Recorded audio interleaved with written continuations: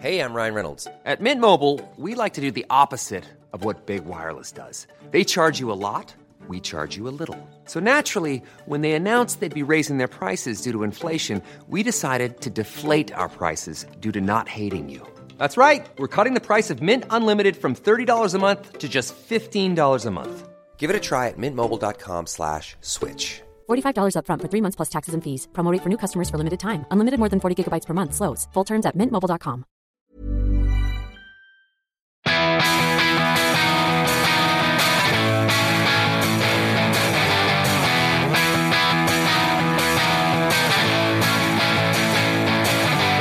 This is the We Are Going Up podcast. We've got the Football League covered. Hello and welcome. This is episode 123 of We Are Going Up. I'm Mark Rossi. Thank you very much for downloading. Cheers for the response to our Big Forest special last week. Glad you enjoyed. In fact, one man I'm sure enjoyed, or is enjoying seeing Forest struggling at the moment, is back in the studio. Jim Knight. Hello, Mark. Hello. Now tell everyone where you were on Saturday, mate. I was at Turf Moor, watching my beloved Leicester City. Did you have a decent view of that Chris Wood? Yeah, I was right behind it. So I was kind of directly behind the trajectory of the ball. So as it kind of flew in across the goal, we were behind that corner of the net. So yeah, we knew it was in as soon as he'd hit it, really. His foot, yeah. Yeah, it was that kind of thing where when you are in the ground, you see it and you think that's going in because you get the benefit of the angle. Sorry, I had you faded down there. David Cameron Walker is here as well. Did you have a good weekend, mate? Yeah. Lots of stories from our weekend in Nottingham. We mentioned we were going to Nottingham last week that we just cannot possibly tell. Absolutely, none of them fit for broadcast. Because our lawyers would be onto us if we could afford any. But a story we can tell is from our trip down to Millwall last Thursday. It was part of a special night all in aid of Prostate Cancer UK, the Football League's official charity partner. Myself and DC went along and we had a lovely time. We did. We met Zampa the Lion. 7 bowls of sausage and mash. He did. Excessive. We met Zampa the Lion. Excellent man. Probably, well, not a man. Lion. Say that. Well, yeah. Don't ruin the illusion. And I also demolished you at table football. You did. A thrashing. Absolutely destroyed you. Narrowly avoided having to. What was the forfeit? The prostate cancer woman said if you lose. Is it like a FIFA apology? 10-0, you got to run around the table with your trousers down. Something like that, yeah. And Ian Holloway was there. I got 1 goal. So it was close. Ian Holloway made people cry with his speech. He did. He did. Very, very emotional. And on Wednesday this week, on the hallowed turf of the New Den, we have a big game going on, which is Prostate Cancer UK versus an MP's 11. Dermot Gallagher is reffing, and David Cameron Walker is playing against the MPs. David Cameron Walker against the MPs. And who's your partner in central defence going to be? Well, I don't know for sure, but scanning my eyes, there are 25 people in our squad for high a rotation. 90-minute game, so it's going to be roll on, roll off. But I'd be surprised if big Tommy Walsh from Ground Force, who's on the list, isn't alongside me in central defence. He can be the Vidic. I'll just sweep up round the back. He just get his head on everything. It'll be fine. Where was Tommy Walsh when we were playing at Power League in Nottingham? Steel toe-cap boots. Yes. Well, hopefully we'll have highlights from this on the show next week. We'll tell you more about that. It would tell you what, though, just on a very quick one, just on that evening, obviously Prostate Cancer were there and they were reminding everyone about the great work they've done with the Men United campaign. And I think it's easy for us, we get we've had the guys on the pod, Luther Blissett, Don Goodman, and you think, oh great, we'll speak to them. Oh, what's it for? Prostate Cancer? Oh yeah, brilliant. Whatever. You kind of hear these charity things and you do them, and some of them, sometimes they kind of just go by the wayside. You get fatigued by the amount of charities there are out there, and it's easy to forget. And it really hit home hearing Ian Holloway speak, hearing the chief executive of Prostate Cancer, and the guy who was the Millwall fan who was there. There's a Millwall fan who's had prostate cancer and he's been a Millwall fan for 50 years, and he was talking about his experience, and you just forget how important it is, just to keep on top of it, to make sure you're getting yourself checked out, and to be involved with these campaigns, because what they said, wasn't it, really hit home for me when we were standing by the side of the pitch last Thursday looking around an empty den. And they said of all the people that will be affected by prostate cancer, the men in this country this year could fill this ground 11 times over. And you just think, wow. I mean, it's incredible. So it affects a hell of a lot of people out there, and they're doing great work. So it's important to to support that. Go cause. Sign up for Man United. Absolutely. Coming up later on the show this week, we'll be looking at the current state of play, where we are with 6-7 games to go. Also look back on Peterborough's win at Wembley in the JPT. John Ward stepping aside at Bristol Rovers. Russ Wilcox breaking a Football League league record with Scunthorpe, and we'll take a closer look at the increasingly bleak situation at Tranmere Rovers. They drew 0-0 with Carlisle at Prenton Park on Saturday, a result that leaves both sides in deep trouble, just 6 points separating 8 clubs in the fight to avoid relegation from League One. And how's this for a checklist? Rovers have won just 4 out of their last 17. They don't have a manager because Ronnie Moore is currently suspended and has just been charged by the FA on that betting investigation, and their chairman confirmed on Saturday that a proposed takeover has fallen through. So not a lot is going right really at the moment if you're a Tranmere fan. Paul Harper is a Tranmere fan, sports writer and co-host of their Totally Tranmere podcast, plus a presenter on Rover Radio. He'll come on later. But first, we're going to start in League Two, where one of the weekend's most important results was definitely in South Wales at Rodney Parade. Newport County 1, Portsmouth 2, a first win in 7 for Pompey and a first win for caretaker boss Andy Orford this time around, following the sacking of Richie Barker last week, who won only 4 of 20 games in charge. Saturday's result, coupled with defeat for Northampton, has moved Pompey 5 points clear of the League 2 drop zone with just 6 games to go. By no means are they safe though, and they've still got Northampton to play in a few weeks' time. Let's speak to a man who was there at the weekend and has been there throughout this tumultuous season. Another one for Portsmouth. It's Steve Wilson, sports journalist at the Portsmouth News, and he's on the line right now. Steve, thank you very much for coming on the show. Let's begin with Saturday. Not a perfect performance by any means, and it was against 9 men in the end, but nonetheless, how big a result could that turn out to be in the context of Portsmouth's season? Huge, to be absolutely honest with you, Mark. Under Richie Barker recently, it was hard to see where any kind of result was coming from. He came in and shored up the defence, made that his priority, but it seemed to be at the expense of any attacking intent, really. And it was, the natives were getting restless. It's fair to say the board pretty much listened to the problems and the issues that a lot of the fans had. They didn't take to Barker from day one, particularly. But that win at Newport, Andy Orford has come in and just lifted everybody. It was a different feel about Pompey on Saturday. They looked a lot more free, and they had the opportunity to actually press home some of their attacking flair, which has been pretty much shackled in recent weeks. So it was a huge result, and it's just created that vital gap at the bottom that everybody was panicking about.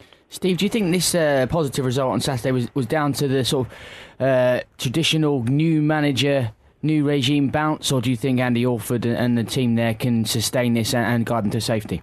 Well, we've often sort of looked for that new manager bounce at Pompey. We've had enough new managers in recent times to be able to look for that. To be fair, it's very rarely appeared. It's never been a case of change the manager and then you get an instant upturn in results. So I wouldn't put it down to that. I'd put it down to the fact that Andy Orford knows the club inside out. He's the academy manager, or certainly was until he became caretaker boss, and he just knows what makes the club tick.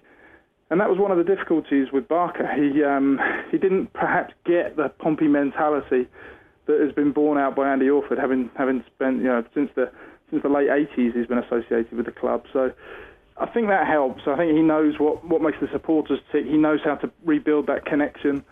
And he came in and by all accounts he just said to the players, go out and enjoy it a bit more. Go and enjoy playing football. And certainly paid dividends from where I was sitting. Was there a bit of fear in some of the performances then in the last few weeks? Definitely. If you're asking me, as an outsider, it looked like it to me. It looked like people were afraid to make a mistake.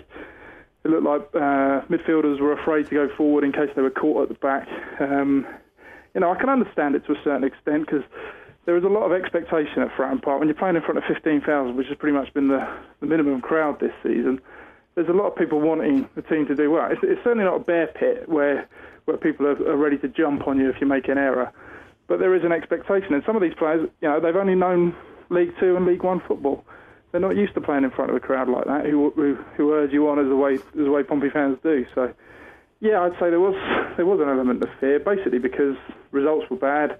And Barker, just the way he set the team up, it was sort of almost deemed not to lose before you think about winning. So I just think that breeds negativity as you go on. Steve, Andy Orford's not really had a lot of managerial experience. Obviously, we've spoken about the fact he is a Portsmouth legend. He spent a lot of time at the club, and obviously it's his second spell in caretaker charge. But is the job there for the taking if he was to, take Portsmouth out of this spell and to keep them up this year? Is it a job that he wants, or is it something that the club are looking to give him? To be honest with you, yeah. He was interviewed for the Post when Barker took it. I think he was very keen to try and press home his own credentials for that. Yeah, every manager has their first job at some point, don't they? Jose Mourinho had his first job at some point. Sir Alex Ferguson had his first job at some point. I'm not suggesting Andy Orford's quite in that bracket just yet, but you get my sort of point that it's all very well going for experience, but I've seen so many managers at Portsmouth. I mean, one springs to mind in Paul Hart that was a very experienced manager, came in at a difficult time for the club. It was almost like he didn't have the stomach for the fight anymore. It was kind of, you just get a little bit beaten when you've been a manager around the block for so many years. It just didn't seem to happen for him. Sometimes you need a bit of fresh blood who haven't been at the forefront of battle all that time. So, as I say, I think Orford is going to get a little bit more leeway because he was club captain for so many years, and because he was part of a very good side back in his playing days. Steve, obviously it's gone very badly this year under Guy Whittingham and then Richie Barker. There were many people at the start of the season, somewhat misguidedly, even we sort of said at the time, touting Portsmouth as favourites. But if you look at the players that have gone in and out, close to 30 players in, even more than that have gone out of Portsmouth this season. So, I mean, it was always going to be a remarkably difficult job for whoever was in charge this season with such a ridiculous turnover. Yeah, well, I mean, the turnover has been the benchmark of what's been happening at Fratton Park in recent years. I mean, last season it started off with one team under Michael Appleton, then he left and Guy Whittingham came in, and it was basically a whole rip it up and start again with a brand new squad. And Whittingham, let's be honest, it wasn't an easy job. He was left with 3 or 4 players at the start of this season to then completely build a squad from with a blank canvas. I think he would admit himself, if you had him on the programme, that he probably made some errors with some of those recruitments. Certainly as goalkeeper, he didn't solve that particularly well from day one. But and the way that things happen, if you're bringing in new managers, they're going to want their own men involved. They're going to see certain players as the previous manager's player, and they're going to want to put their own stamp on things as quickly as possible. I mean, one prime example of that was David Connolly at Portsmouth. He's a quality striker who's played at international level, still scoring the goals for Oxford now that he's gone out on loan. Barker saw him as Whittingham's man, or certainly a threat to his position as manager, because Connolly wanted the job as well, and shipped him out as quickly as possible. Now, he gave the reason that it was that Connolly wanted to leave, wanted to play more football, but to let us when you need goals as well, you're desperate for goals. Quality out is just, I think, was foolish, to be honest. Sometimes you have to bite the bullet, even if you don't like a player all that much. On a personal level, you have to realise what they can do for your team, and I think that was a huge mistake letting Connolly go. But that's symptomatic of the turnover of players. So many managers come in, people want different players playing for them. So I mentioned at the start there, the gap is now 5 points. Yeah. 6 games to go. This is the run-in. Hartlepool at home, Dagenham away, Bristol Rovers at home, Northampton away, Bury away and Plymouth at home. So that's Bristol Rovers, Northampton and Bury all down there as well. Yeah. And that Northampton game could turn out to be huge, couldn't it? I think so. I think it would have been more huge had Pompey not won on Saturday. Admittedly, it's a couple of weeks away and things could that's what I'm thinking. Quickly. I mean, 1 win for Northampton and 1 defeat for Pompey. But I mean, if the key to that is that Pompey do not go below Northampton in the intervening games before they get to that point. That then gives them that little bit of breathing space to go there, and that you don't have to go and win the game. You can go there and draw the game, and then you can still keep that gap in place. For my money, I think Northampton are actually going to get out of it. I think Wickham could be the team in massive trouble to go with Torquay. So, and the other thing is, it's not just 2 from 3, is it? Torquay look like they've got a huge mountain to climb to get out of it now, but it's not just Torquay, Northampton and Pompey down there. There's another 5 or 6 teams within sort of 3 points or so. So it's massively up for grabs in terms of trying to avoid it. So, I mean, Pompey will think if you can piece together another win at home this weekend against Hartlepool, that will give them a massive cushion, and all of a sudden it will be another team looking over their shoulders with real worry, and it would really relieve some of the pressure that they've been under. Obviously, you're hoping that Portsmouth, retain their Football League status and stop the rot, as it were, and especially with all the turmoil that's gone on with the ownership and things, get back on a clean slate and start again next season in League Two. But if you were to slip down to the conference, are there provisions in place now? Is that something the club can deal with? Obviously, we've spoken about the huge crowds, 15,000 still at Fratton Park week in, week out, which is fantastic. Yeah. Obviously, would make you a huge player in the conference if Portsmouth were to play their football there next year. But is that something that the club can deal with financially? Can they deal with it? I think they can deal with it financially, because I'm pretty sure even if they did go down, heaven forbid, if they did go down into the conference, I'd bet my money that you'd still be getting at least 10,000 people at Fratton Park next season. Possibly, you might be dropping down to 8,000 to 10,000, but that's still a massive attendance though at that level, isn't it? For the conference club, if they did go down, for my money, I don't think they will go down. I honestly don't. I mean, if you'd asked me a week ago, before Richie Barker was parted company with the club, I was in genuine fear. I couldn't see where a goal was coming from, let alone a win.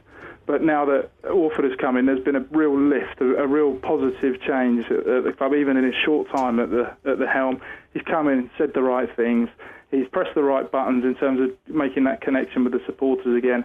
And most importantly of all, he's got the players playing with that element of freedom and enjoyment again, which was so badly lacking in recent weeks. So to answer your question, I think they would be fine. It's not like they're hanging on by a brink in terms of finances now that since the new owners and the club is owned by supporters. It's not, we're not waiting on a chairman to bankroll anything anymore. It's properly run club these days. I'm keen to stress that, because I think a lot of people are still under the misguided assumption that Pompey is still run like a ramshackle sort of barrow in a marketplace somewhere with a foreign owner at the helm. It's not like that anymore. They've cut their cloth. They haven't tried to overspend this season. They made a sensible budget on what their projected income was, and they're well within that from what I've been told. So if it should the worst happen and they should go down, I'm certain that they'd be in a position to deal with that and then come back.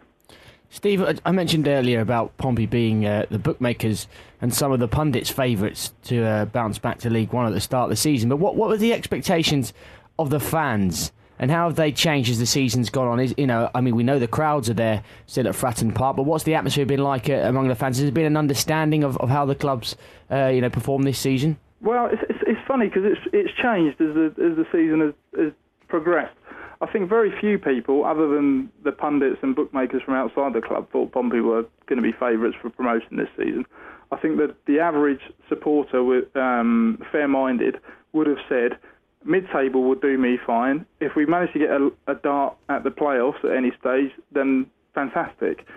From what I was told and from what I know from a lot of supporters I've spoken to, promotion was never going to be on the cards this season for the club. What was the worry was that under Guy, he lost some of the faith of supporters purely because of the number of goals that were being shipped in. When Pompey were playing well on their day, they looked like a match for any team. It could tear any side apart. There was a couple of really good, promising performances early on in the season where they looked like they were just sort of clicking into gear. But then these individual errors kept happening, and Guy almost couldn't find a way of solving that. And, I think at some point, members of the board got a little bit carried away, thinking we should be doing better than this. We should be higher up the table, rather than giving Guy an opportunity to try and put things right. Now, for my money, I don't think Guy was the answer long term. I think he deserved an opportunity for what he did last season and for his standing at the club. But I wasn't convinced that he was going to necessarily lead the club back to promotion. Having said that, if they'd stuck with him, I'm pretty sure they wouldn't have been in danger of going out of the league either. So you see my point about how the expectations have perhaps changed over the course of the season. If you were to ask most fans, they were looking upwards for most part. Guy left, they were still looking upwards. Then this run under Barker with 4 wins out of 20 games left them really looking over their shoulders. And most people obviously are now thinking, let's just make sure we're safe, have a look at it again in the summer and see where we go. I've just been looking at March. Portsmouth have played 7 games in March, which is obviously quite a lot, but they've only scored, I think, 3 goals in the whole month. Wow. So it's pretty obvious where the problems lie. 2 of them were on Saturday. Exactly, yeah. And it's a bit weird because Richie Barker obviously did well at Bury, got them promoted at the end of the season when he came with 6 games to go. Did a pretty good job, I think most people would say, at Crawley as well. A decent-ish job before it all went wrong, and was regarded as sort of one of the bright young prospects managerially in the Football League. Any sort of reason why it didn't really click in particular, do you think, or was it just a bad match? I've tried to think through this and work out exactly where it went wrong. My only thing is, it sort of drew parallels for me for way back in sort of 2000, 2001 when Tony Pulis was in charge of Pompey. He kept them up one season when they were in relegation trouble, started the next season, and people didn't take to him. Pompey had a patchy start to that campaign, and he was sacked. Steve Claridge came in. Now, Tony Pulis, I think, has proved to everybody that he's a decent manager in those intervening years. But sometimes a manager and a club just don't fit for whatever reason. It can be a personality thing. It can be a style of football thing. Richie Barker, I'm sure, would do well at another club if he should get another managerial job. But having seen his quotes recently talking about MK Dons, he's quite happy just with the coaching role at the moment. Whether that will change again in the future, I'm not sure. But as it turns out, one of the key things that probably let him down was that he never once, in the 20 games that he was in charge, never once came out and said, I need to take some of the responsibility for this, or I need to accept my part of the blame. There was always someone else's fault, the team's fault, the team's not good enough, even to the point where he brought in 8 or 9 players and would say, these players aren't good enough to be here next season. Now, you wonder what sort of message that sends out. If you're signing those players and then you don't think they're good enough, then whose fault is it at the end of the day? And I believe you got a kiss off Andy Orford on Saturday, is that true? No wonder you've been so complimentary about him. Well, the story is that at the moment he came out at the end of the game, it's obviously everyone jubilant, and I said to him before he started doing his interviews, I go, so there's going to be a lot of people wanting to kiss you tonight, I'm sure. He laughed and said maybe later. And then as it turned out, he did all his media duties, went off to see the chief executive Mark Catlin, walked past me as he was going back into the dressing room and go, come on then, give us a kiss and grab me. So it wasn't quite as blatant as me going up and kissing the manager trying to get a story out of him, but it was a good moment. Maybe more of that if Portsmouth stay up. Thanks for chatting to us, Steve. Thanks for coming on. Nice to talk to you. That's Steve Wilson, sports journalist at the Portsmouth News. You can read more from Steve on Pompey if you go to portsmouth.co.uk/sport. And next, from one relegation scrap to another, we're going to swap League 2 for League 1, and we're off to Prenton Park.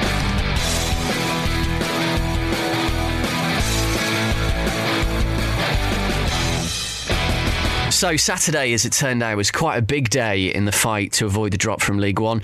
Only one of the sides now in the bottom 10 managed to win, that being Notts County, and they move out of the relegation zone, meaning that 8 teams are now separated by 6 points as we, in effect, enter a kind of 6-7 game season. Tranmere Rovers drew 0-0 with Carlisle on Saturday, which leaves them level with the Cumbrians, just outside the bottom 4. I think it's on goal difference or goals scored, but Rovers have only won 4 out of their last 17 and only 2 since Ronnie Moore was suspended by the club, pending the conclusion of an FA investigation into a potential breach of betting rules. And as we record today, he's just been charged with misconduct by the FA. Alongside all of that, Chairman Peter Johnson confirmed on Saturday that he's not prepared to let the club fall back into administration despite a proposed takeover having fallen through. So plenty to discuss. Let's do it in the company of Paul Harper. Paul is a sports writer and the co-host of the Totally Tranmere podcast, plus presents on Rover Radio, which is a fan-run Tranmere Rovers radio station. Paul, thank you very much for coming on. Let's start with events on the field, if we can. That was a huge game against a direct relegation rival at the weekend, and one that Tranmere failed to win. And the fans starting to get a little bit twitchy? Yeah, you could say that. Yeah, just a little bit. Yeah, it was billed as a 6-pointer must-win game, and unfortunately we didn't manage to do that. We had enough chances on goal during the game, but it was a case of really bad finishing from our part. When those chances came, we just couldn't put them away, and the performances have been a little bit shaky of late. We seem to have fallen deeper and deeper into trouble, and at the moment it is looking like we need a miracle to pull us out at the moment. And it looks like Tranmere were on the slide even before Ronnie Moore was suspended, pending the outcome of the betting investigation, but by the FA. He's been charged with misconduct this evening as we record. So, how much of an effect has this happened? This is, seemingly worsened what was already a pretty poor performance from Tranmere, even when he was at the helm. Yeah, it's been a terrible season on and off the pitch. We've had Joe Thompson with obviously getting cancer earlier in the year. Results have not been great all season long. We've been so inconsistent. It seems to be we win one, we look like we might be bouncing back, and then we lose one, draw one, and we're not really making any progress. And it was the same, like you say, before this betting investigation with the manager. And unfortunately, things haven't turned around at all. John McMahon's come in, and really it's the same old, really. John McMahon was a good number 2. I don't think he wants to be a manager first and foremost. He's just been sort of thrown into the role. And like I say, yeah, it's just a case that he's carrying on what Ronnie Moore was doing at the start of the season, which, to be honest, wasn't really working as well as everybody had hoped. Well, it was last season, wasn't it, where Tranmere had a brilliant first half of the season. You were top of the league, kind of sort of dropped down to mid-table. Why is it not quite lived up to last season this year? I mean, I don't think the squad was as strong as it was at the start of last season. I think we started really well last year because everybody kept fit. We had a strong first 11. And then obviously we lost the likes of James Wallace and obviously Cassidy went back to Wolves. And those were two massive players for us, really banging form at the time and driving the team on. And, Wallace got injured just before Christmas. Cassidy left at New Year. And the wheels kind of fell off in a dramatic sense, really. We didn't have the backup to replace Cassidy's goals. We didn't have that drive in the midfield. And the season just petered out, and in effect, really, the season this time round has been just like the finish to last season. We've just sort of been so inconsistent. We've had poor performances. We have had our injury problems, but I think the squad is strong enough to have done better than what we have done at the moment this season. Paul, do you think that if Ronnie Moore hadn't have had this suspension and this FA charge labelled at him, do you think he probably would have been sacked by now? Yeah, I mean, the season that we've had, it's been a poor season, and a lot of supporters have been, calling for his head long before all this mess started. The fact is that when we were doing really well, we gave him a brand new contract for 2.5 years. Everything looked bright and rosy, and 12 months later, and that decision's looking a bit stupid, isn't it? But do you pay him off the 18 months? We're not made of money. Finances are bare at best. So to sack him and pay him off would be a difficult decision to make. And I think Peter Johnson's just been in this sort of boat where, we've hoped that things turn around because, we did have players coming back into the team, and you hope that they can spark a little bit of a fight back, and unfortunately that's yet to come. Well, you mentioned the chairman there, Peter Johnson. He announced, as I said in the intro on Saturday, that this deal to take over the club has fallen through. How much of a blow is that, and sort of at this time as well? Yeah, I mean, he came out a couple of weeks ago on the BBC and said, that a deal was imminent, and a couple of weeks, and it was a buyer who the supporters could trust, and who was going to invest in the football club. So everything looked fantastic. New owners, obviously a bright new future hopefully, and all that's fallen through. So yeah, it is a bit of dodgy ground off the field. Doesn't help with all the the goings on off the pitch. And I'm sure that's filtering its way onto into the players on the field as well. The supporters just want the club to show a little bit of ambition and to try and move forward. And at the moment, it's kind of a stale feeling around the place at the moment. It's like a club that's not really going anywhere, not pushing for anything, and we're just sort of a little bit stagnant at the moment, really. It is ridiculously tight down there, isn't it, at the bottom of the league? There are so many teams perched on 40 points or below. Certainly even up to Colchester and the likes of those guys in 43 as well. Are the fans optimistic about the run-in? What's the kind of feeling in the club? Obviously, with this takeover news has been a bit of a blow, and obviously the Ronnie Moore news that we discussed already. Are the fans on a downer now, or is it still quite optimistic that you can pull yourselves out of this?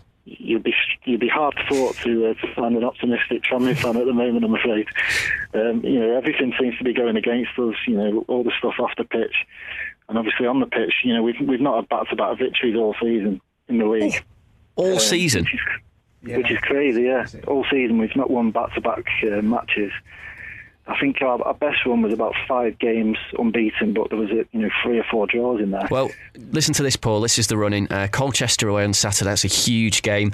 And then you've got Shrewsbury at home. They're in the relegation zone at the moment. Then Crawley away, who, by the way, are having to play about 15 games in about 5 weeks. Gillingham away, another bottom-half team. Sheffield United, who, and that'll probably be the week after the Cup semi-final, I think, or maybe 2 weeks after. And then you've got Orient away, and then Bradford at home on the last day. So you have got quite a lot of bottom-half teams in there. Yeah, I mean, with the 7 games to go, the next 4 are the big ones for me. If we need to be picking up the bulk of the points from those games, like you say. They're the bottom of the table side, so if we can pick up points against them and kind of pull the likes of Gillingham and Crawley a little bit closer to the drop zone, and obviously Colchester as well on Saturday, then that's going to be the big ones. I don't really fancy us to get anything against Sheffield United and Orient at the moment. So the next 4 games for me, we've really got to be picking up hopefully 9 points, but like I say, we've not won back-to-back games all season, so to think that is a bit optimistic, to say the least. That win that you got last month against Notts County, a 3-2 victory, looks absolutely huge in hindsight now. You'd be bottom of the league if it wasn't for that. But going into the running, as Mark says, so there are some winnable games there. If you're looking at the squad and the players that could give Tranmere fans hope, Ryan Lowe, one of the best scoring marksmen in the division, perhaps you'd be surprised considering the lowly league position. Obviously, there must be deficiencies in other areas of the team, but he's performed well this season. And of course, Jason Koumas is there as well. How's he been? Jason Koumas has been really good of late. Took him a while to get back to sort of match fitness. Obviously, he's not played for 2 years before this season, so it did take him sort of 2 or 3 months to get back up to the speed of things. But he's been really good. Unfortunately, he's injured at the moment, so really missed him last Saturday. But yeah, he's been instrumental in creating a lot of goals for the likes of Ryan Lowe. And Lowe's been absolutely superb. Can't underestimate the impact that he's 19 goals this season in a team who are 5th bottom of the league. I mean, where would you be without those 19 goals? I would dread to think, but we would nowhere be near the 40 points that we've got at the moment. Well, you have got Jake Cassidy back there now, haven't you? And you've brought back John Louis Akparakpro from Bury on loan. Not sure that's going to help too much, but... No, it's not. I'm judging on Saturday. It's definitely not. Where are the goals coming from, though? They're not going to come from Ryan Lowe. If they're not coming from Lowe, then you're really struggling, and that's why Jason Koumas is such a big player. If we can get him back fit, because it's his sort of set pieces and stuff like that where we can get goals. With free kicks, corners, he's superb, and you've seen a lot of sort of defenders heading in corners and free kicks to get us the goals. Cassidy's come back. He looks totally shot of any confidence whatsoever. He's not scored for a good 12 months at least. Where he's got 1 goal for us in 12 months. So he's a player short of confidence. Who's not really met the expectations that maybe we had when he came back, looking at his form forward last season. Thanks very much for coming on the show, Paul. Great to have you on. Enjoy the rest of the season if you can. Biting those fingernails. I'm sure that's the word I'm going to use, but yeah, thank you very much. That's Paul Harper, sports writer, Rover Radio presenter and co-host of the Totally Tranmere podcast, which you can listen to at totallytranmerepodcast.co.uk or on iTunes. Next, you know what's coming. It's time for My Club. We hear from another fan in 125 seconds, all to celebrate the 125th anniversary of the Football League. And today, it's the turn of Bristol Rovers. This is We Are Going Up. My Club in 125 seconds. Hello, my name is Tom Byfield and my club are Bristol Rovers. So, Tom, do you remember your first trip to the Memorial Ground? Blimey, yeah, going back a few years now. My first game would have been at Twerton Park, actually. So, okay. Yeah, sort of about 93. I think we played Birmingham, and all I can seem to remember is Kevin Francis, elbows all over the place. What was your most memorable Bristol derby? We beat them in the JPT area final, 2007. Super Ricky Lambert scored an absolute beauty. So yeah, that would be a personal highlight. I'm going to bring it down a notch because I always do this. The boys ask the questions about the good ones, and I have to ask the questions about the bad times. Who's the worst player you've seen at Bristol Rovers in your time supporting them? The back, all right, in the squad at the moment. Well, yeah. There was a player we had about 2001. I think we got relegated that season. We had a player called Musa Dagnogo, and he was absolute toilet. I have never seen a worse player in my life. So, talk to me about John Ward. I was saying to the boys, actually, off air before we started recording the show, I only found out today that he's moved upstairs at Bristol Rovers to be director of football, and Darryl Clark's come in. What do you make of it? Yeah, well, I think it's the right decision, but weirdly, it's at a very strange time of the year. I would have thought that they would have waited to see if we'd stayed up and then try and do something in the summer. But he's done well in non-league, so yeah, we're right behind him. And who's been your favourite player to wear the blue and white quarters over the years? Yeah, Ricky Lambert probably. There's been a few. We've had quite a few strikers over the years. Jason Roberts, Jamie Curitan and Nathan Ellington and stuff. But I'd have to say Ricky Lambert. The bloke's an absolute legend. And when he scores for England in the World Cup, that extra little bit of pride. Do you not get that little sign-on fee for that? Yeah. Do you not put that in his contract when he moved? Tom, your 2 minutes is up. Thank you very much. That's brilliant. Thank you. My club in 125 seconds. We are going up. We've got the Football League covered. Cheers to Tom. We'll have another My Club next week, and we need your help, folks. If you're a brand new listener, we're basically trying to get a fan of all 72 clubs on to do My Club during the season, and we're now exactly halfway there. We've done 36. We've got 8 shows left. So we haven't really thought this through, but... Did a math. yeah, maths.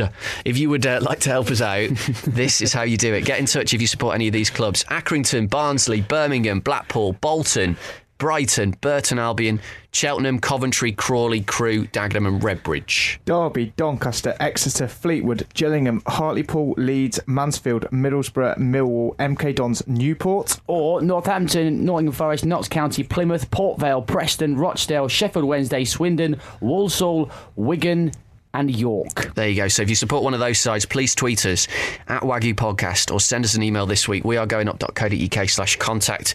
We need fans. Hopefully we could get you on before the end of the season. Right now, let's start our weekend review, shall we?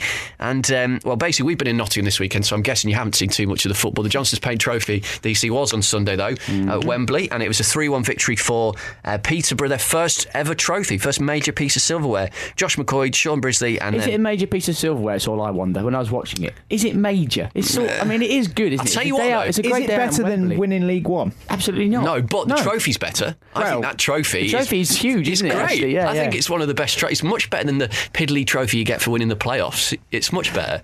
The 80 million quid, though, probably would make up for that. Well, not in League One, but yeah, that's true. Darren Ferguson. So Ferguson basically is going to win a trophy this season. Get out of the way. First player to win it as captain and manager, I believe. Scored for Wrexham when they won it as well. And Lord Ferg was there in the stands watching. Is that what he's called? Are you calling him now? Lord Ferg. Darren Ferguson said afterwards, hopefully today will re-energise us to reach the playoff final in May. The one thing we are good at is winning the big games, and teams do not like playing us in one-off matches. As long as we play League 2 teams. Really good at beating them. But yeah, what did you make of it anyway? Good win for Peterborough. That will get a bit of confidence going. Probably is going to be, as I say, probably a shot in the arm, isn't it? No matter who the opposition are, winning at Wembley in front of the passionate support and having that big day out can act as a bit of a catalyst. But as we've seen with several teams higher up the ladder, it can also act as a bit of a kind of, well, we've done our bit now, we've won the trophy, kind of take our foot off the gas a little bit, and ends up adversely affecting the league form rather than being a positive. By no means are Posh definitely in the playoffs, though. They're only 1 point clear of Swindon now. They've got two games in hand, but it's got a bit tighter there. They'd lost 5 out of their last 7 before Sunday's win. Chesterfield, I actually thought, were quite unlucky, really. They should have had a penalty early on when it was 0-0. And I think, in contrast to Darren Ferguson, Paul Cook said afterwards, we don't want to be back at Wembley. But they've got a little bit of a cushion going into the last few weeks of the season. 5 points clear with 6 games to go. They should get up from this position, shouldn't they? Yeah, I think you do. I think you'd absolutely think that. And they have been one of the best teams all season. They've got some of the best players. And they've got the best player officially in League 2. So you'd be very surprised if they were to fluff their lines. I know Adrian Durham on Twitter wasn't happy about him trying to get a penalty, thought he was diving. Probably just enjoyed the win, Adrian, but anyway. I think he is. Okay, I bet he is. The Championship then, let's start at the top, shall we? One of the standout games of the season so far was played at Turf Moor on Saturday lunchtime. If only we knew someone who was there. Jim, how was it? Brilliant. My voice is still a little bit shaky. I managed to completely lose it Sunday. But yeah, it was fantastic. I thought we gave a brilliant account of ourselves. Obviously, the game was impacted quite a lot by Sam Vokes kind of, not even hobbling off, kind of fell off the pitch and had to be to help to the bench. Rupture of the anterior cruciate ligament. I'm sure we'll talk about that in a second. Yeah, it's a huge injury. But from a Leicester point of view, you're nearly fantastic. there. 7 more points and you'll be in the Premier League. As a Leicester fan, I mean, you've been along, we can joke about it, but you've been outside the top flight for 10 years now. Yeah. This must be a very special season. It is. it's a special season, particularly after last year's debacle, which, as I said when I spoke to the Burnley guys, Deeney! that playoff win will forever haunt me, and I thought that would be the end of our challenge for the significant future. But it was a fantastic win, a great game, and bizarre that you brilliant atmosphere. Didn't win against Yeovil, bottom of the league, and then beat Burnley second. I think maybe we became a bit complacent with the back-to-back draws. I went to Blackburn as well, spent a lot of time on the M6 basically in the last 2 weeks. That was an end-to-end game, a game which really we probably should have lost by rights. We had chances to win it, but they were all over us the second half. So we were fortunate really to come out of those 2 games with 2 points, and I think that's just given us the springboard to go into these last few games. Hopefully get the 6 points, 7 points sooner rather than later, and then Jamie Vardy going to be back?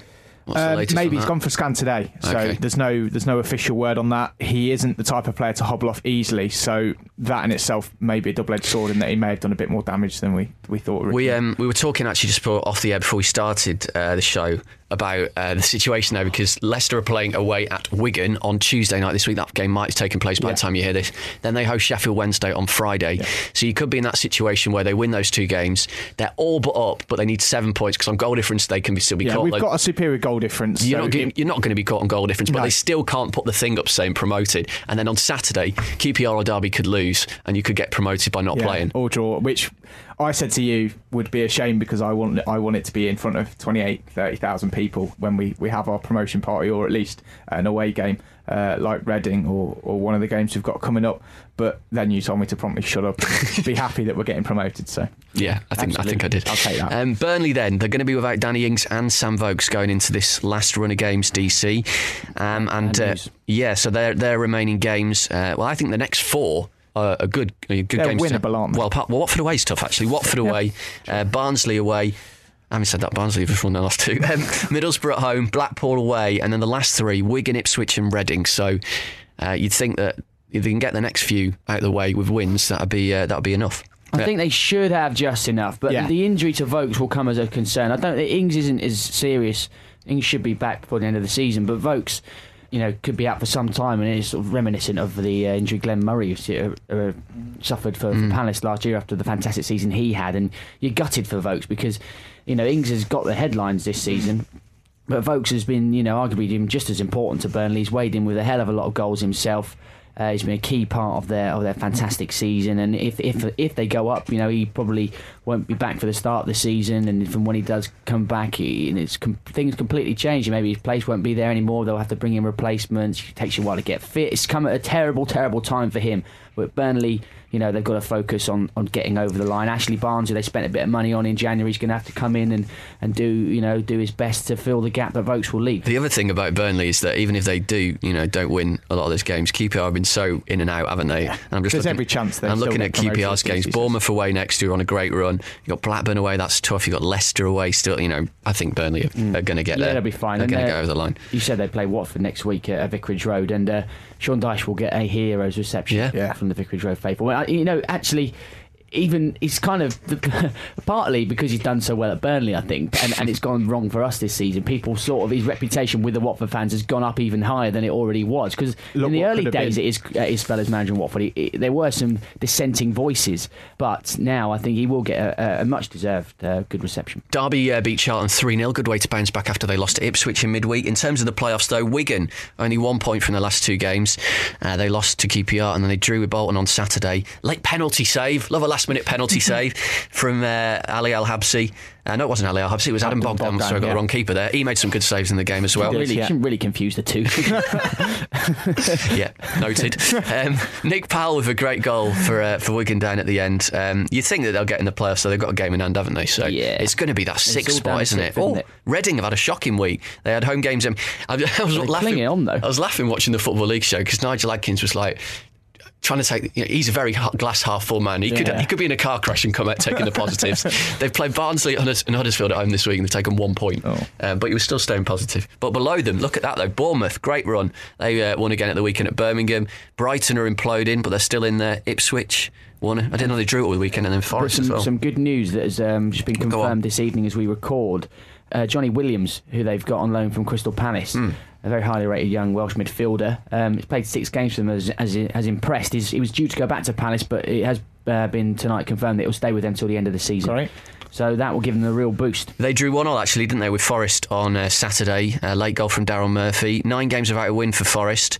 Rumours as we record this week that they've gone back in for Stuart Pearce. I noticed that quite a few Forest fans, I know he's a club legend on Twitter, were a bit grateful it didn't sort of happen last week, but no, it looks like they could be going back to him. Any more on that? Well, I think initially when the contact was made, it seemed to be that Forest were looking for a manager to the end of the season. That's certainly the deal that they offered Neil Warnock. And I think that's possibly what put Stuart Pearce off. I think if he was going to go back into management, he'd want long-term security, and understandably so, I suppose. And it seems as though that may be on the table now, which obviously will change his position, and we'll see whether he'll take it. And it's not, as we said last week at length, it is, despite they're in the doldrums and haven't won for ages, it's still a club that you take them over 2 points off the playoffs, as we've just mentioned, Reading, Brighton, and then there are other teams there that are all stuttering towards the end of the season. If you can come in and just somehow hit the ground running, you could be in the Premier League within a month. Definitely. Dreadful penalty, by the way. Just mentioned Brighton from Joa. Yeah, it was awful, wasn't it? Awful. One of the worst I've seen this season. And Ian Hart, we should say, with a great goal for Bournemouth. 6 wins in 8 for them. Watford won 4-1 at Sheffield Wednesday. You couldn't bloody believe that, could you, on Saturday? When we were in Nottingham at our old university reunion at the weekend, a couple of us went back to our old local betting shop that we used to do when we were at uni. We were all putting accumulators on, and I was advising anyone that would listen, don't bet on Watford today, lads. We've not won away since October. Sheffield Wednesday on a good run. Avoid us. And what do we do? 4-0 up. Do you know the story that Stuart Gray wasn't there though, because he was at his son's wedding? Oh really? Yeah. So Sheffield Wednesday's manager wasn't there. Well, there you go. Yeah. Apparently it was in his contract when he signed it a couple of years ago when he joined the club as a coach. That's the problem is that he's always going to remember that 4-1 defeat. The day's going to be tainted forever by the hammering he received at Watford. Good point. Let's not talk too much about Cellino, because I'm sure we'll be doing it again at some point soon. But there was this phone. You heard it? Yeah, I've listened to it. Well, it's been removed actually from SoundCloud today. I'm surprised. Yeah. Anyway, Leeds lost at home to Doncaster, 5 defeats in 6. Remember when they were all trying to get Brian McDermott back after they thrashed Huddersfield? Yeah. They've just lost practically every game since. Down at the bottom, now let's talk about this. This is where it's happening. Barnsley, where's this come from this week? 2 big wins away at Reading and Yeovil, 7 goals in 2 games. Is the Great Escape on again for them? They're level now with Charlton. Yeah, Charlton obviously have got a couple of games in hand, haven't they, thanks to their cup run and awful pitch. But Barnsley are making a good fist of it. It was one of those clubs where you look at them and kind of down and out a little bit, similar to how we talked about Torquay, in the show so far, and kind of cut adrift. But they've still got a game in hand over the 2 teams below them, obviously Millwall and Yeovil. So there is every chance that situation at the bottom of the table could change as well. And they've also got the highest scoring player from sides in the bottom half of the Championship, 13 goals for Chris O'Grady. And Dale Jennings has scored a few now. Dale Jennings has scored a couple of nice goals, hasn't he? He's popped up. That one on Saturday was a cracker. Millwall, though, we were there last week, as we said, and Ian Holloway's speech was inspiring and stuff, but they just threw away the lead twice on Saturday at home to Blackburn. And they had an extra man as well. Grant Hanley was sent off there. I have no idea why he was sent off. It was a ridiculous decision. My weekly Millwall report from my colleague. From Joe? Yeah, from Joe. Who was there last week when we went along? Hosting the Lions Live podcast. Said that it was actually would have, in a strange way, would have rather been like on the receiving end of a 5-0 thrashing, because at least you could have come to terms with the disappointment earlier on, like losing the win in the way that they did after twice going ahead and thinking, right, this is the result that we needed, and then it's just back down to earth with a sickening thud, and it's just I think they are in big trouble. They just can't get the result to save their lives. Even if they do manage to score a goal, they ship them in at the other end. That was a bad one against Birmingham midweek, wasn't it? Holloway's going to have the task of being my manager on Wednesday. So hopefully, if I have a good game, hopefully we'll be able to grab him for a couple of weeks. Short-term deal to the end of the season. Get him in there, Ian. League One. What a brilliant week for Wolves at the top. 6 points clear. Liam McAlinden scored his first league goal for the club. 1-0 win at MK Dons in front of almost 9,000 away fans. I can't get my head around that. 9,000 away fans. It was the largest attendance ever for a football match at Stadium MK. Wow. And basically, you had if you looked at it, half that end sort of overspilling on both sides, all Wolves fans. And Jim, they're nearly there. I think they need 10 more points to go up. And with Brentford and Orient dropping points, that was a bloody good weekend. Yeah, I saw a few people on Twitter saying that the effect of the crowd on the referee, certainly to to send the player off, the MK Dons player, they feel they'd kind of influenced it a bit more than they normally would if they'd taken a normal amount. So maybe take as many fans as you can to Stadium MK. You never know what you might get out of it. Well, I'll tell you what's interesting, actually, because they're on 86 points now. They're going to go up, obviously. Below them, Brentford are on 80. Burnley drew at the weekend away at Oldham, who are down near the bottom. Got 2 games in hand. Obviously, those are important. But then you've got Orient, 76. Look at that. Rotherham and Preston on 75 now. And Rotherham have got a game now and win that. They're only 2 points behind Brentford themselves. And there's now, staggeringly, as we record, a 17-point gap between 5th and 6th, which is a huge gap in any division at this stage of the season. Remarkable, isn't it, actually? Absolutely ridiculous. Shows you how far Peterborough have fallen off since the start of the season, and also how well and how consistent Preston have been. They've pretty much been there in those sort of 2, 4th and 5th positions all season. They've only lost 5 games this season out of 40. And they've kept going about their business very well, and an excellent job by Simon Grayson this season. But Rotherham as well, I mean, they're the team, really on form. 15 unbeaten. Then they've beaten some big teams around them, haven't they? They beat Brentford a few weeks ago. And as you say, I mean, it's not out of the question for them to get automatic promotion. They kind of sneaked it last season, didn't they? The League 2 automatic promotion spot. They weren't really up there in the top 3 all season, and they took advantage of some other teams slipping up and got into that 3rd spot, didn't they? On the last day. So who knows? They could do it again. I'd still say Brentford will probably do it. Yeah. But Rotherham and Preston, they're the 2 teams you've got to watch out for in the playoffs. And Leighton Orient, they're doing a Tranmere. Yeah, well, to a lesser extent. They've had a brilliant season, and can they just somehow find? They've had a couple of draws lately, haven't they? A couple of defeats, so that they've lost something, but they need to try and find it. Well, they need to make ground on Brentford, and that was a great chance of Brentford drawing. They had Bradford at home, team with nothing to play for. And Orient are a club that, you get these chances to go up. I've spoken about this a few times this season, and you get these moments, and it's all well and good saying, oh, well, we might be in a good position, we've got good players, we'll try and keep the squad together like we did last season, but you just don't know. Look at Tranmere, a perfect example. Exactly. One season to the next, you fall off dramatically, and it'll be a great shame for them if they don't go up. Well, if Peterborough don't win these games in hand, it could get quite interesting for 6th spot as well, with the teams below them gaining ground at the weekend. Wins for Swindon and Walsall. Down at the bottom, though, we've kind of talked about this from a Tranmere point of view already. There's so many teams down there, it is ludicrous. The team that we've got to flag up, as I mentioned earlier in the show, winning at the weekend, in fact, winning their last 3 games in the last week,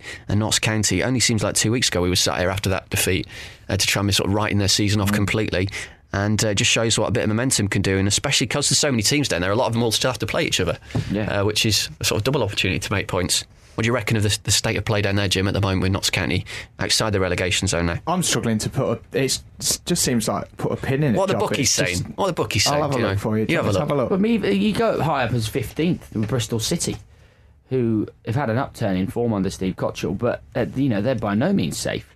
You've got Crawley, you've got all those games in hand, so that might play into their favour if they manage to get good results out of them. But as you say, they would look like there was teams cut adrift a few weeks ago, and somehow, against all evidence to the contrary, they've managed to pull out some consecutive wins, and those, already exciting all of a sudden. Those 3 wins for Notts County were against Carlisle, Crewe and Colchester, teams all down there. Yeah. So it just shows the advantage of winning those games. As we talked about earlier, when all these teams like Crawley and Newport in League 2 had all these games called off over the winter with all the bad weather. There isn't a team down there from 15. That's played, from 15. He's got Bristol City play 40, Crawley 36, Oldham 40, Colchester 39, Notts County 14. It's every team has got a different amount of games played down there. So it's going to take a few weeks for that to even out. Only 2 goals in the last 7 games for Carlisle, which is really, really poor. They've re-signed Gary Medine, who was obviously in prison, wasn't he? Sheffield Wednesday, they've got him back on loan, their ex-player, till the end of the season, which might help. Have you got some odds maybe for League 2? So Shrewsbury, Stevenage, both really, really short to go. They're 1-3. Crewe 1-2. They've got the worst defence in English football. Crewe. They have. Carlisle, who you just mentioned, are odds on as well, but so are Notts County. So to be fair, I don't Notts think County the bookies are odds on to go down. There's 5 teams I'm looking at that are odds on to go down. So hang on a minute. To be fair, the bookmakers don't know what's going on. Neither do we. This raises a point I was thinking about this afternoon when I was putting some stuff together for the show. That why do 4 teams go down from League One and 4 go up from League 2. It's strange, isn't it, of all the other divisions where you have... I mean, you can understand it more with the relegation from League 2 because of the conference. It's completely different. Yeah, I mean, I read that somewhere that, like, because only 2 go down from League 2, 4 then go up to League 1. Is that... I don't know. Weird. If you know the answer to that... let us know, because please do. We're not clever enough to work it out. Why is there one more team that goes down from League 1 than any other division than the Championship? Why is there 4 relegation and places, four teams... In the Championship and League 1, 3 teams get promoted. Why do 4 get promoted from League 2? Why are there 3 automatic promotion places and then 1 playoff? Which is why, in the same breath, that you've got so many teams odds on just to go send down, 5 of them down. You've got 4. Just send all 5 of them down. Send 5 of them down. League 2, let's talk about this. Now, in League 2, it does look like we know the 3 teams that are going to go up because there is a bit of a gap sort of established. Rochdale now, they look nailed on to go up, don't they? 9 points ahead of 4th place Fleetwood with only 6 games to go. Scunthorpe broke a Football League record, or rather Russ Wilcox did at the weekend. 24-match unbeaten start as a Football League manager. A lot of draws in there, but regardless... Nil draws as well this weekend. There wasn't a lot of draws in there, but regardless, Scunny now 7 clear with 6 to go. Going up? I think so. I mean, as you say, sometimes, as you well know, Mark, too many draws can be the undoing of you, but... You know, they have managed to pick up the odd win as well, and they were before the last weekend they won 3 on the spin. So, yeah, I think they will go up, and a great job that Wilcox has done. Fleetwood and Burton should be in the playoffs. You'd think they've got a 6-point cushion with 6 to go. Maybe not. And then it's really interesting. Southend, Oxford, York and Plymouth are a bit further back, but Southend, Oxford and York all on 59. Southend have pulled out a couple of wins when they needed it after that long winless run. And Oxford, I don't know if any of you've seen the goal that they conceded at Dagenham. It's basically a last minute... There's a shot from the edge of the box which hits the Oxford player, then rebounds into his own man, loops up all the way over the top of the goalkeeper in injury time, and that's 2 defeats in 2 games for Gary Waddock. And I spotted actually on Twitter on the Oxford. I think we follow in one of the Oxford sort of Twitter accounts for one of the newspapers, and it was like, "Can the Utes still make the playoffs?" And I clicked on that expand, and all the comments below. No. Not very good. What about down at the bottom then? Northampton lost 3-0 at home to Bury on Saturday, which was not what was required in their situation. No, but they are showing a little bit of resistance, aren't they? If you take it back 7 or 8 weeks, they're in a worse position. As we're kind of... You're yawning over there. About Portsmouth. Sorry, Dave. Keeping you up. Sorry, lads. Boring you a little bit. As we were saying earlier with Portsmouth, there are still... quite a lot of teams who are down there. There's loads. It is. I mean, to be fair, the bottom 2 as well, you've got to think they've got awful goal differences as well. Yeah, Torquay, if they escape from this, it's a bloody miracle. 7 points adrift with a really bad goal difference with 6 to play. Yeah. Northampton have still got to play some teams around them. Saturday was huge for us. I think we should be... We've got a game in hand against Bristol Rovers on Tuesday this week, which might again have already happened by the time you hear this. But if we can win that, then we've brought in 2 strikers on loan this week who've both scored on their debut. Who? Hallam Hope from Everton and Danny Rose from Barnsley, Flitcroft's old club. Both scored at the weekend. And if you watch Football League Show, that last goal was an absolute calamity from Northampton's point of view. I mentioned Bristol Rovers there, who we are playing. The news this week that John Ward has moved to be Director of Football. He's moved upstairs at Bristol Rovers, and Darryl Clark, his assistant, has taken over, was in charge for a win at the weekend. And here we go. If you have only just started listening to this podcast this season, you might not be aware of this bit of audio I'm about to play. If you are, a chance to reminisce and enjoy it all over again. It's from our League 2 preview right back at the start of the season when we had John Ward, then Bristol Rovers manager, on the phone, and DC had a question for him. I think that's an interesting point, John, that you make there in terms of, you mentioned before when you said the club needed to settle down, and it's had a lot of managers over the last few years, and it's been up and down, and there's not been much stability. But bringing someone in like Darryl Clark, and could you perhaps see one day him taking over, maybe in a few years down the line, if you continue to have sex and No, we can't do that. Sorry, if you continue to that'll be one of the outtakes. That's staying in. Yeah, I'll pick up from there. Yeah, we're pretty close, but not that close, Brilliant. Okay. Starting the season with a bang. Yeah. So no, you can't say that either. Okay. Go on, let's calm down. Go on, try me again.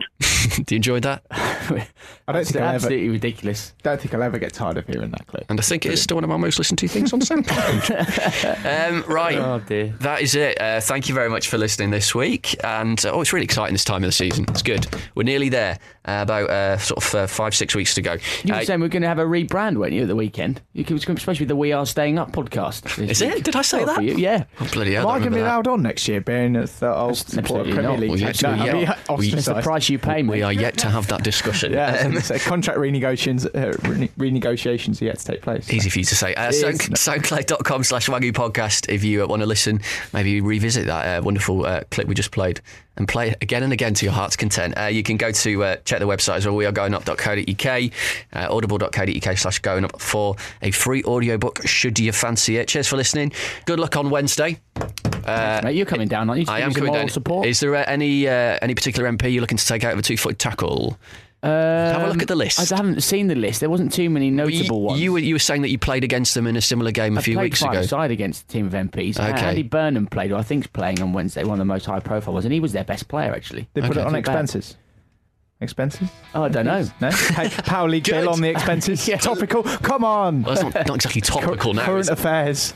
Good. I like that. A little bit of politics to end the show. I don't think. Unfortunately, Boris Johnson isn't good, which might be a good thing for me actually, given his past track record on a football pitch. Yeah. Cool. Right, we'll have more from DC's match at the New Den when we speak to you next week. We're back in about 7 days' time. This is the We Are Going Up podcast. We've got the Football League covered.